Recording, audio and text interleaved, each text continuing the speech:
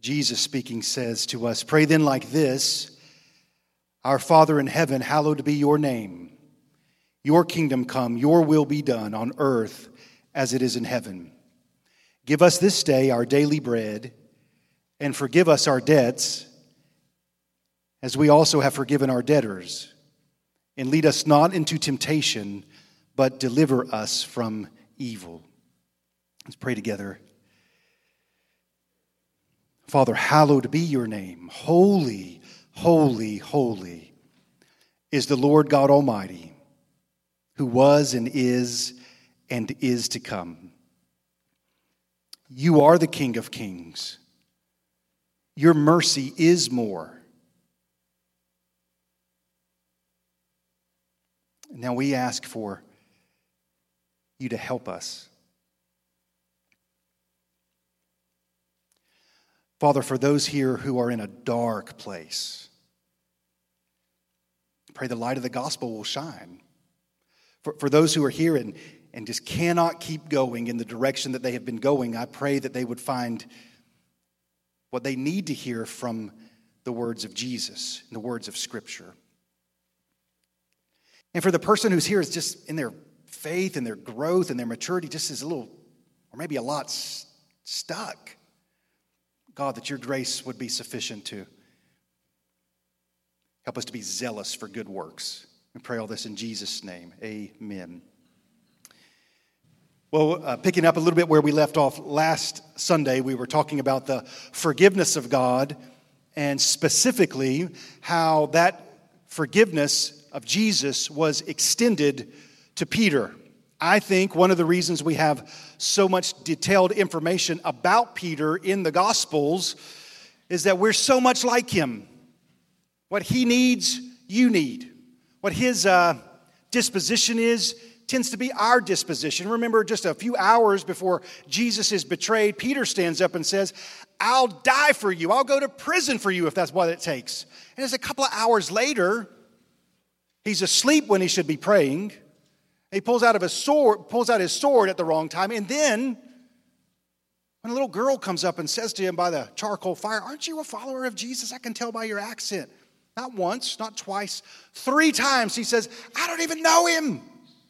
And then the Bible says, right then the rooster crowed, because you remember Jesus has said, before the rooster crows 3 times, you'll deny me. Or before the rooster crows, you'll deny me 3 times. And on that third denial, the rooster welcomes the new morning. And the Bible says, Jesus looked at Peter. That's important. Where we left off, what do you think that looked like? You ever gotten a look from your parents? And you know what they were saying? There's the look of anger. There's the look of resentment. There's the look of disappointment. That might be the worst one, right? But here's what I believe the look on the Lord's face was. He's the same yesterday, today, and forever, by the way. It's a look of grace. If you're worried in your mind, how's he going to receive me if I were to come to him? Because you don't know where I've been. You don't know what I've done. Well, you can learn from Peter. Remember after the resurrection, go tell his disciples, and Peter, I'm going to go before. It's an invitation.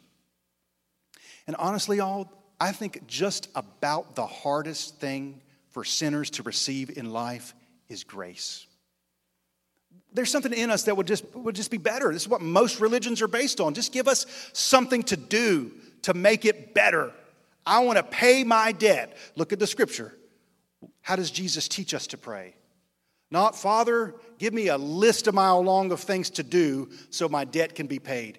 It's a tough word for us to receive. Forgive us our debt. What does it mean to forgive? It means to not hold someone responsible for the debt they owe. That's what it means to forgive. Now, this is important. Forgiveness doesn't mean that there is no debt or that the debt isn't a big deal. Here's how big your sin debt is. It takes Jesus Christ, the Son of God, the sinless one, being crucified on the cross and shedding his blood to cover your sin. So this morning we'll emphasize this part of the Lord's Prayer. Forgive us our debts as we also have forgiven our debtors. I love to read history books, and one of my favorite ones that I've read in the recent past is Dead Wake by Eric Larson. Anybody happen to read that book? It's a great book. It recounts the Lusitania. And the Lusitania was a passenger vessel that was going from New York City to Liverpool, England in May 1917. World War I was going on at the time, and the Germans with their U-boats began to, sink a whole lot of ships. And the Lusitania had a whole lot of American passengers on it, and in May 1917, it was sunk. About 2,000 people were on board the ship. Most of them, tragically, died. And Larson's, he's a great writer, and so he gives some accounts of the people who were getting on the boat and tells their story. And as I read the book, it's my second time through, same thing's happening this time as happened the first time, I'm kind of telling them, don't get on that boat. You know what I mean? Like, disaster is coming. And some of them are aware that it's a little bit dangerous, and some say, I'm not going to get on the boat, and others say, we'll be all right, we're going to get on the boat. And then you just keep reading, knowing what is going to happen. What would you have done in May 1917 if you knew what was going to happen? Number one, I think you'd quickly say, what? Not getting on the boat. But that's not all you would do, is it? You wouldn't just be worried about yourself, would you? I mean, if you knew what was going to happen, yes, you would say, I'm not getting on the boat. But wouldn't you have stood there on the dock pleading with people for them also not to get on the boat? You'd stand there and say, disaster awaits. So in that spirit,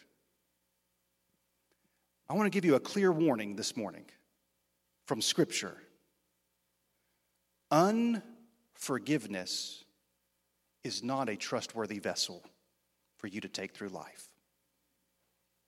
Unforgiveness is not a trustworthy vessel to take through life. Nothing is going to move you into troubled waters more quickly and will result in catastrophe more certainly than a heart that refuses to forgive. And here's why. The hallmark of a heart that refuses to forgive is that it doesn't understand how God has forgiven us. Forgive us our debts as we also have forgiven our debtors. When you fully understand how God has forgiven you, and that's ruling your heart, you're going to be a forgiving person. Now, I want to talk about what that really means, because again, grace and forgiveness isn't just being nice. I think that's what a lot of people think. You just say, we'll just take it. We'll just take it. We'll just turn the other cheek, and we'll turn the other cheek. Is that true, that grace is kind of weak that way? Well, here's what I'm going to teach. There's nothing actually stronger than grace. Is Jesus weak on the cross? It looks that way, right? He's the strongest man there. The strongest people forgive. Forgiven people forgive. And our willingness to forgive is connected to our understanding of how God forgives us in Christ Jesus. Now, I think I'm helped. I know I'm helped in my life when I read the Lord's Prayer. This is not a list of things that come naturally. Right? It's not a list of things that come naturally. In fact, right off the gate, our Father in heaven, hallowed be your name. That doesn't come naturally. Do you know what does come naturally? Hallowed be my name. That comes naturally. You know what else comes naturally? My kingdom come, my will be done on earth as I want it to be. Now, our inclination is to want our name to be hallowed, our name and reputation to be appreciated and esteemed. We want to build our kingdom so that it advances according to our will. You ever think that? Man, if everybody just listened to me, this world would be a lot better. We don't really want daily bread. We want a daily buffet. And we don't really just want our bread. We want everybody else's too. And we don't really want to forgive. What we really want is revenge. And that kind of heart can only be transformed by grace and forgiveness.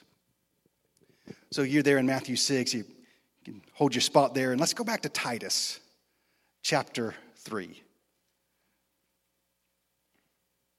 I'm grateful that this past week our fighter verse, and again, our fighter verse is just simply a passage of Scripture as a church family that we come around and seek to read and memorize and pray, and we become more like Jesus as the Spirit of God used the Word of God to make us like the Son of God. And so, be regular in your knowing of God's Word. So Titus chapter 3, verses 1 through 7 is going to be our passage. So a little bit a fuller passage than just a fighter verse was. This is a glorious passage. This is one of the passages in the Bible that kind of gives us the full scope of the gospel. So let's read it through together, beginning in verse 1. Remind them to be submissive to rulers and authorities, to be obedient, to be ready for every good work, to speak evil of no one, to avoid quarreling, to be gentle, and to show perfect courtesy toward all people. For we ourselves were once foolish, disobedient, led astray, slaves to various passions and pleasures, passing our days in malice and envy, hated by others, and hating one another. But, thank God it didn't end there, amen? But when the goodness and loving kindness of God our Savior appeared, He saved us. You tracking? He saved us, not because of works done by us in righteousness, but according to His own mercy, by the washing of regeneration and renewal of the Holy Spirit, whom He poured out on us richly through Jesus Christ our Savior, so that being justified by His grace, we might become heirs according to the hope of eternal life. And I hope as you hear that, there is something in your heart that says, hallelujah. Thank you, Jesus. What more could God have done for us in light of who we were than what He has done in Christ Jesus? So this passage teaches us what forgiveness is and how our hearts are transformed. If you track, we went from cast out and his enemy to his heir. How did that happen? Well, if you got a sermon outline, we'll track together through some points. And we'll start here. Our sins must be forgiven. Our sins must be forgiven. Now, we've gone and used right off the top a word many people don't like to hear, don't like to think about, and a word a lot of people want to dismiss. And it's the word sin. But it's the word the Bible uses. In this passage, we're told what sin does to us. And maybe you'll just ask that simple question. What is sin? What is sin? Sin is this: us telling God He's not wanted. We're going to go our own way. We're going to do our own thing, and He's not got any say here or over me. So, what do we need to be saved from? It says He saved us. What did He save us from? The answer is He saves us from sin. The Son of Man came to seek and save the lost and give His life a ransom for many. So let's just from this passage see a few observations of what sin has done to us. First of all, sin makes us self-centered. Back at the beginning when we say our tendency is to say, hallowed be my name, my kingdom come, my will be done. That was the proclamation of Adam and Eve at the fall. The enemy comes along and says, God really say don't eat from this fruit? What is it that they wanted? They want autonomy. You think about it with me. What motivates Adam and Eve to eat the forbidden fruit? This is important. Was it because they were hungry? No. 1,000 trees you can eat from. All sorts of varieties. Eat from any of those. Just don't touch this one. And what is it? Why is it that way in us? If you said, here's 1,000 things you can go do today, but somebody comes along and says, but just don't do this, what is it that you most want to do in that moment? I want to do the one thing you told me that I couldn't do. So it's not that they're hungry. God's given them everything they need. He's blessed them. He set good and wise boundaries for them. Did they lack knowledge? No, they have God. Do they lack beauty? No, they have God. Do they lack wisdom? No, they have access to God. So what is it that they wanted? They want knowledge that's not connected to submitting to God.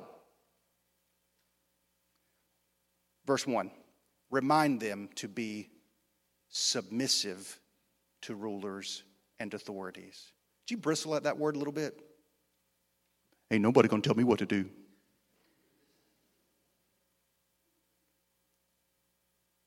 They want autonomy. They want to call the shots. The trajectory of Genesis 1-2, God made it, called it good. God made it, called it good. God made it, called it good. You know what Adam and Eve want?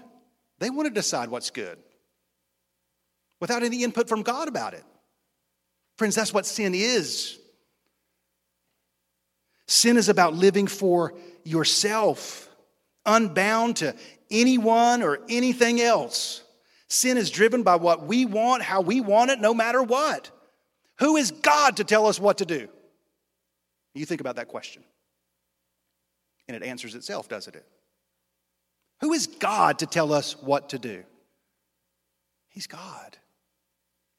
So the only way the deceiver can get you to answer that question and decide you want to do what God told you not to do is that you have to decide that he's not good. He's not got my best interests in mind. If he did, why has he given me this boundary? Any parent in the room giving your child a boundary because you love your child? Of course you do. But the enemy twists boundaries into limitations about enjoying life. Friends, if God's given you any boundary, it's not because he's limiting your life. It's because he wants to direct you to where life really can be found. And sin makes us think that freedom really is living for myself. I used the example, but I use it again. Over here is this guitar. Don't worry, Blake, I'm not going to pick it up. What if I just sit over here and said, I don't want any boundaries on me. I'm free to play whatever I want. And I just pick it up and I start. Do you know what I would do, actually? What you would hear? Noise. Grating noise. I'm not free to play whatever I want, but I could be free to play music within boundaries. Your life is created by God to make music, if you can think about it that way. But when we say, no, I reject everything about God and I'll be God to myself, sin makes us self-centered. Music has all sorts of rules, but they don't restrict. They're rules that guide and direct unto something beautiful. So sin, first of all, makes us self-centered. Next, sin makes us rebel against and reject any authority outside of ourselves. That's again what the heart of the temptation of Adam and Eve was to. Who is God to tell us what to do? Look what it says in verse 1. To be submissive to rulers and authorities. The oldest lie in the world is that you can live some way without any authority over you. As soon as you reject God, and as soon as sin entered the world, do you know what became the authority? Sin did, not Adam and Eve. They didn't walk around now as the authority. They'd been deceived. They'd been lied to. And now, sin is their master. And sin is your master too, by the way, if you're not in Christ. Do you know how I can prove it? It's really easy. Just stop sinning. Just stop. Got an anger problem? Just stop being angry. Got a lust problem? Just stop lusting. Got an envy problem? Just stop being envious. Will that work? Will that work? It's not ever going to work. The scripture says whoever commits sin is a slave to sin. And this is the tragedy. The deceiver came along and said, here's where life is to be found. But remember Genesis 3:1, he's more crafty than any beast of the field the Lord God had made. He knows what he's doing. He wasn't offering them life. He was enslaving them. And now sin makes us rebel and reject any authority outside of ourselves.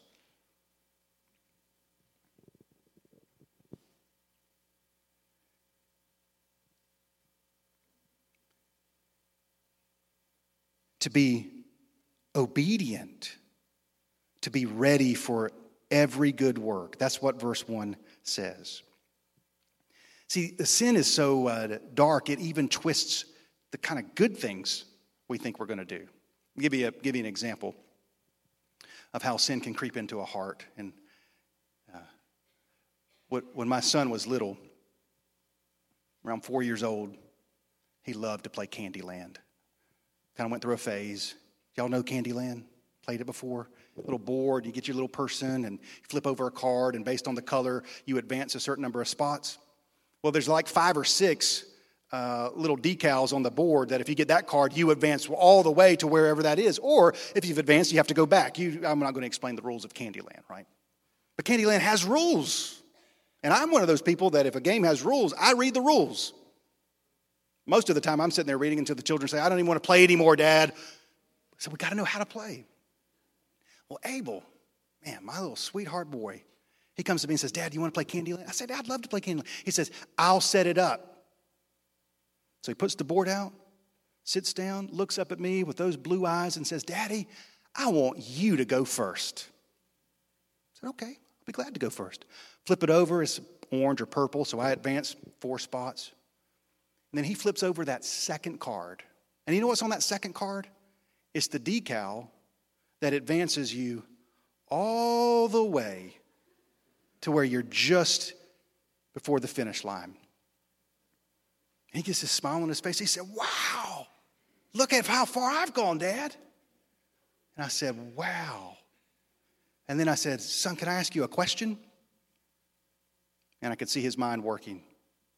I said, when you set the game up, did you put the second card as this card on purpose? And then you told me to go first, like you were kind of doing me a favor, like you're being nice to me. And you know how a child, he said, he didn't say this out loud, but he kind of thought to himself, how did he figure it out? How did he know, right? Do you know why I knew? Same thing's in me. We want to give an appearance that we're obeying the rules, when really what we want is we just want to advance beyond everybody. We're not zealous for good works. We're zealous for works that advance my kingdom, right? Rebelling against any authority outside of ourselves. So in that little game, Abel, like me, wants to play by his rules and then couch it in kindness. But I let you go first, right? So sin makes us rebel and reject any authority outside of ourselves. Next marker is that sin makes us isolated from God and others. Verse 2, to speak evil of no one. One of the ways that you can speak evil of no one is by never saying something about somebody you wouldn't say if they were physically present. So speak evil of no one. I'll just go on and tell you, by the way, you'll always find somebody else in life who's willing to be your partner on speaking evil about somebody. You'll always be able to find somebody. And if you got somebody and y'all get together and you're regularly speaking evil of somebody, repent. Be renewed, as Jesus promises that he can. It says, speak evil of no one, to avoid quarreling, to be gentle, and to show perfect courtesy toward all people. After Adam and Eve sin, they hide from God. And it's not just that they hide from God, but something happens to their relationship too, right? In the end of Genesis 2, when God creates Eve and brings her into Adam's life, he goes, bone of my bones, flesh of my flesh. There's nobody like this after sin. It's all her fault. God, you gave her to me, so it's kind of your fault too. Sin has an isolating effect. Friends, we were not created by our loving God to live alone and isolated. Jesus, but the scripture says before the fall, it's not good for a man to live alone. That was before the fall. So sin makes you devalue what's precious and start to think what's precious are things of little value. So the first thing sin makes you devalue is God. Hallowed be your name? And then it makes you devalue other people. Then it actually makes you devalue yourself.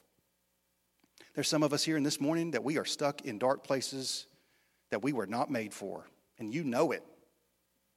You know this is not what life is to be. But sin makes you devalue. It's like somebody goes into a store and switches all the price tags.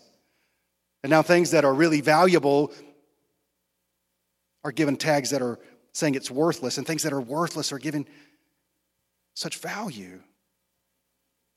Y'all, just look at the way people treat one another online.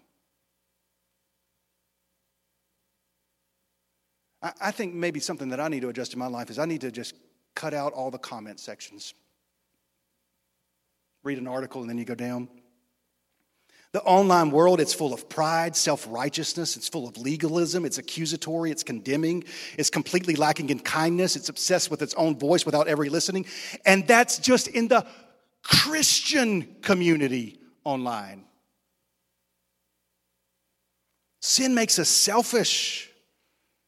Cain and Abel are the first two people born into the world that Adam and Eve had ruined, and one murders the other because sin isolates us from God and others. And then sin, next point, makes us blame and resent others while taking no responsibility. Verse 3. Or again, verse 2 rather. To speak evil of no one, to avoid quarreling, to be gentle, to show perfect courtesy toward all people. Titus 3:2 is a description of how to talk to other people in a godly way.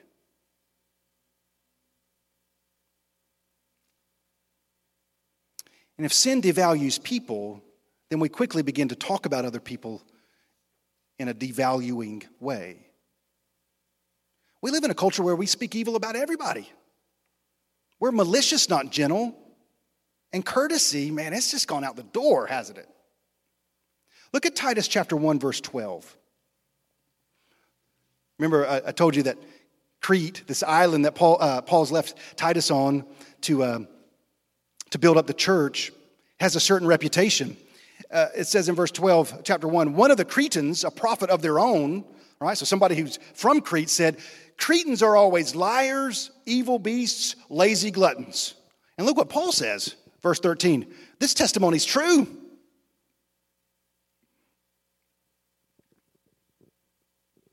So Crete's a rough place. Crete's a dark place. And Paul says it's a place the gospel has to get to. Now just track, this is a real simple thought, but man, this is so important. How will it be evident that the Christians on Crete are different than everybody else? One of the first places it shows up is how they actually treat other living, breathing human beings. He doesn't say show perfect courtesy to those who deserve it. He doesn't say speak evil of people who, for the most part, are nice. He says speak evil of nobody. And there's the last, I don't know what time frame to put on it. It just kind of has become okay for Christians to speak about people in a way that's not of the Lord. So we live in a day that's very dark and malicious. In the online community, it used to be, well, there's a certain way people treat one another there, but it's spilled over to everywhere. And is it clear that you belong to Christ, how you speak about other people, how you treat other people? That's actually what's going to draw people in. Because friends, we can just state the obvious. If people outside the world come into a church and the people in the church treat people the way that the world does, what's the conclusion that's going to be made? There's nothing different here. So the gospel is really not all that powerful after all. So what does the gospel do?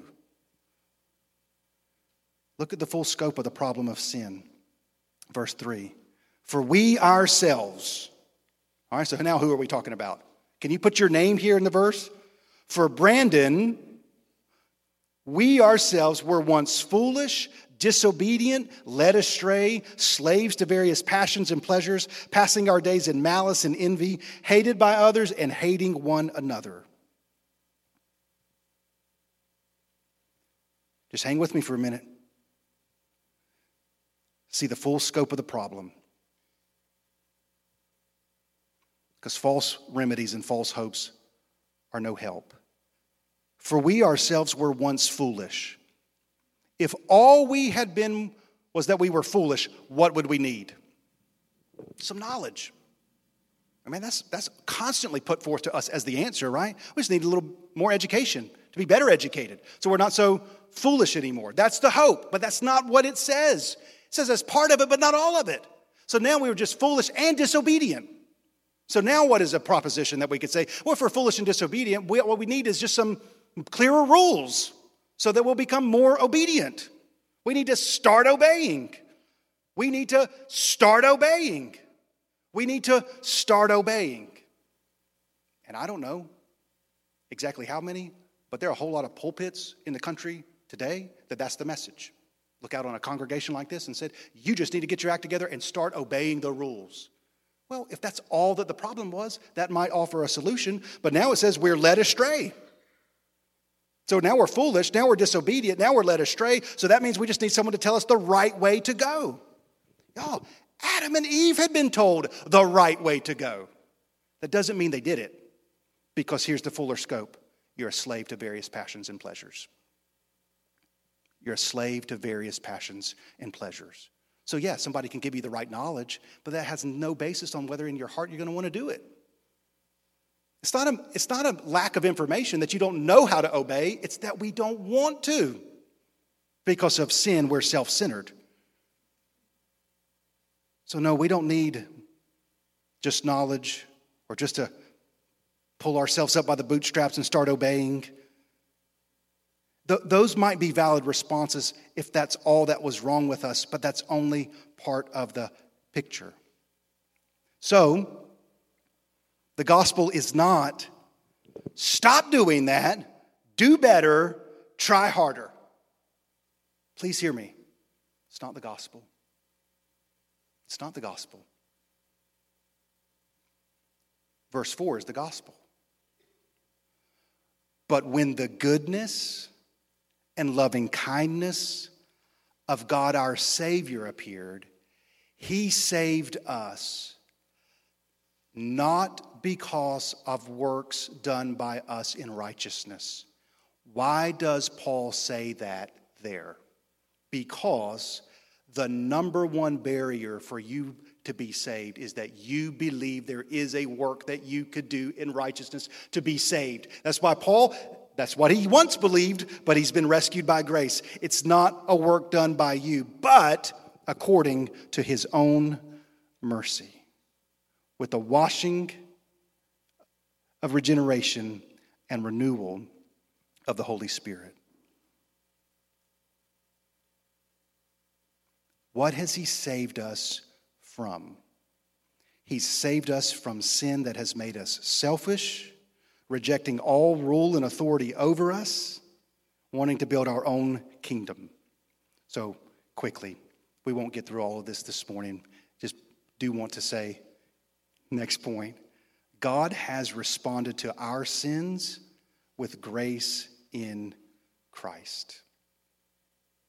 God has responded to our sins with grace in Christ. And grace alone has the power to transform us.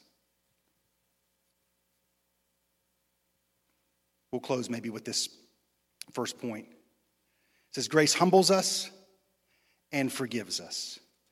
Grace humbles us and forgives us. Sin's all rooted in pride. Grace of God is rooted in humility. Give a story as we close, just as an example.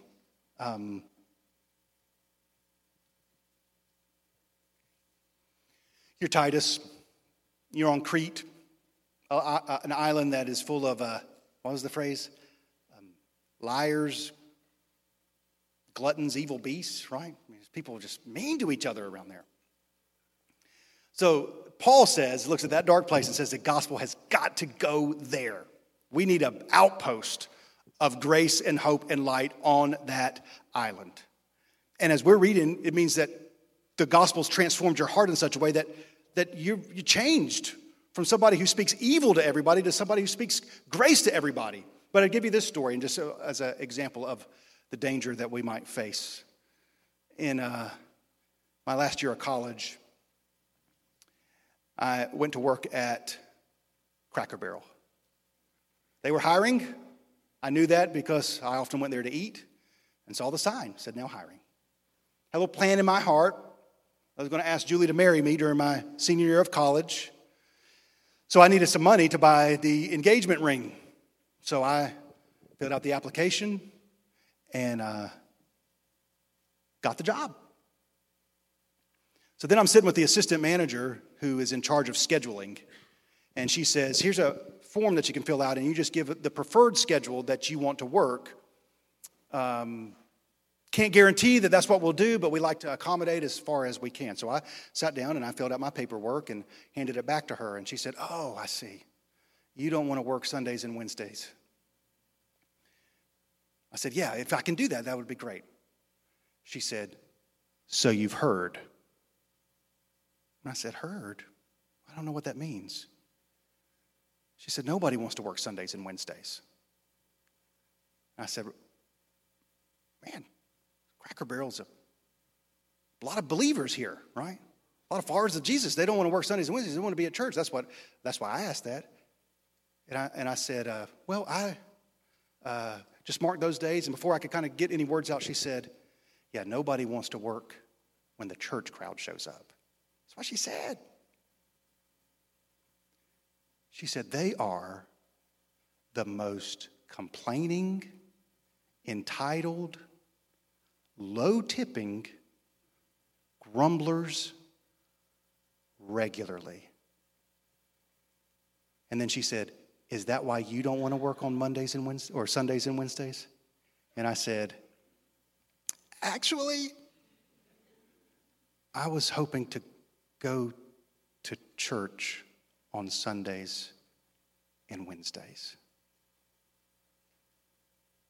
It doesn't fly, does it? That doesn't matter. Is your heart being transformed in such a way that it's evident that you're a person of grace, a person of peace? Now, to put this together, and maybe just close here, I know I've said that 3 times, right? So just hang with me. If you believe the gospel is try harder, do better,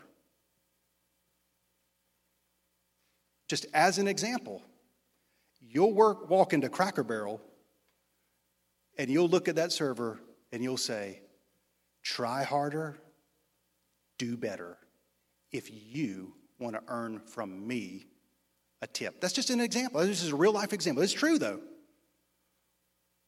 But don't you think I know this is a kind of a silly illustration, but this is true life. This is real life. It's the grace of God transformed you in such a way that you're patient with other people. You're kind-hearted, tender-hearted. God's grace has humbled you and forgives you. And that shows up in everything from how you treat people at the restaurant, to how you treat people in your home, to how you treat people in the church. You cannot have been treated as well as God says he's treated you in Titus chapter 3 and go through life speaking evil of people, manipulating people, because now you live for a whole other kingdom. And now you live in such a way that the honest, deepest hope of your heart is that you live in such a way that people see and they get closer to hallowing the name of your Father who is in heaven. Because this person, here's what they would say of Crete, on Crete in those days, these people aren't like any that we've ever seen around here. May that be so in our day too. Amen? So we're going to stand together and we'll pray together.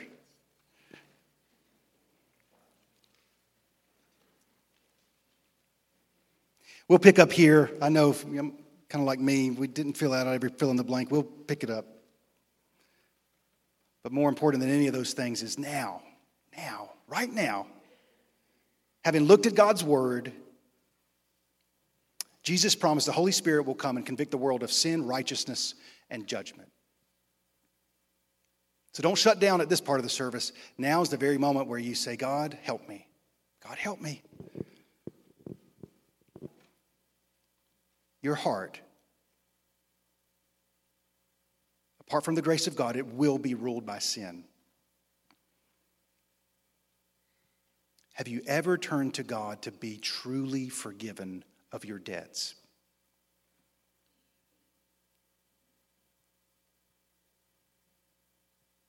When Adam and Eve at the fall sought to replace God as God, in grace, God responded by replacing sinners at the cross through his Son. It's amazing grace. Have you ever turned to Jesus in repentance and faith and said, forgive me of my sins?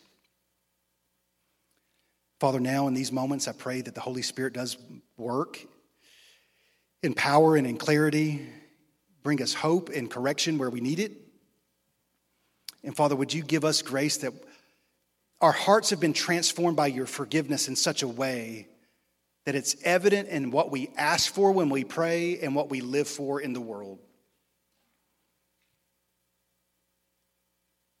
That we are not who we used to be. You're changing us. We ask for help. In Jesus' name, amen.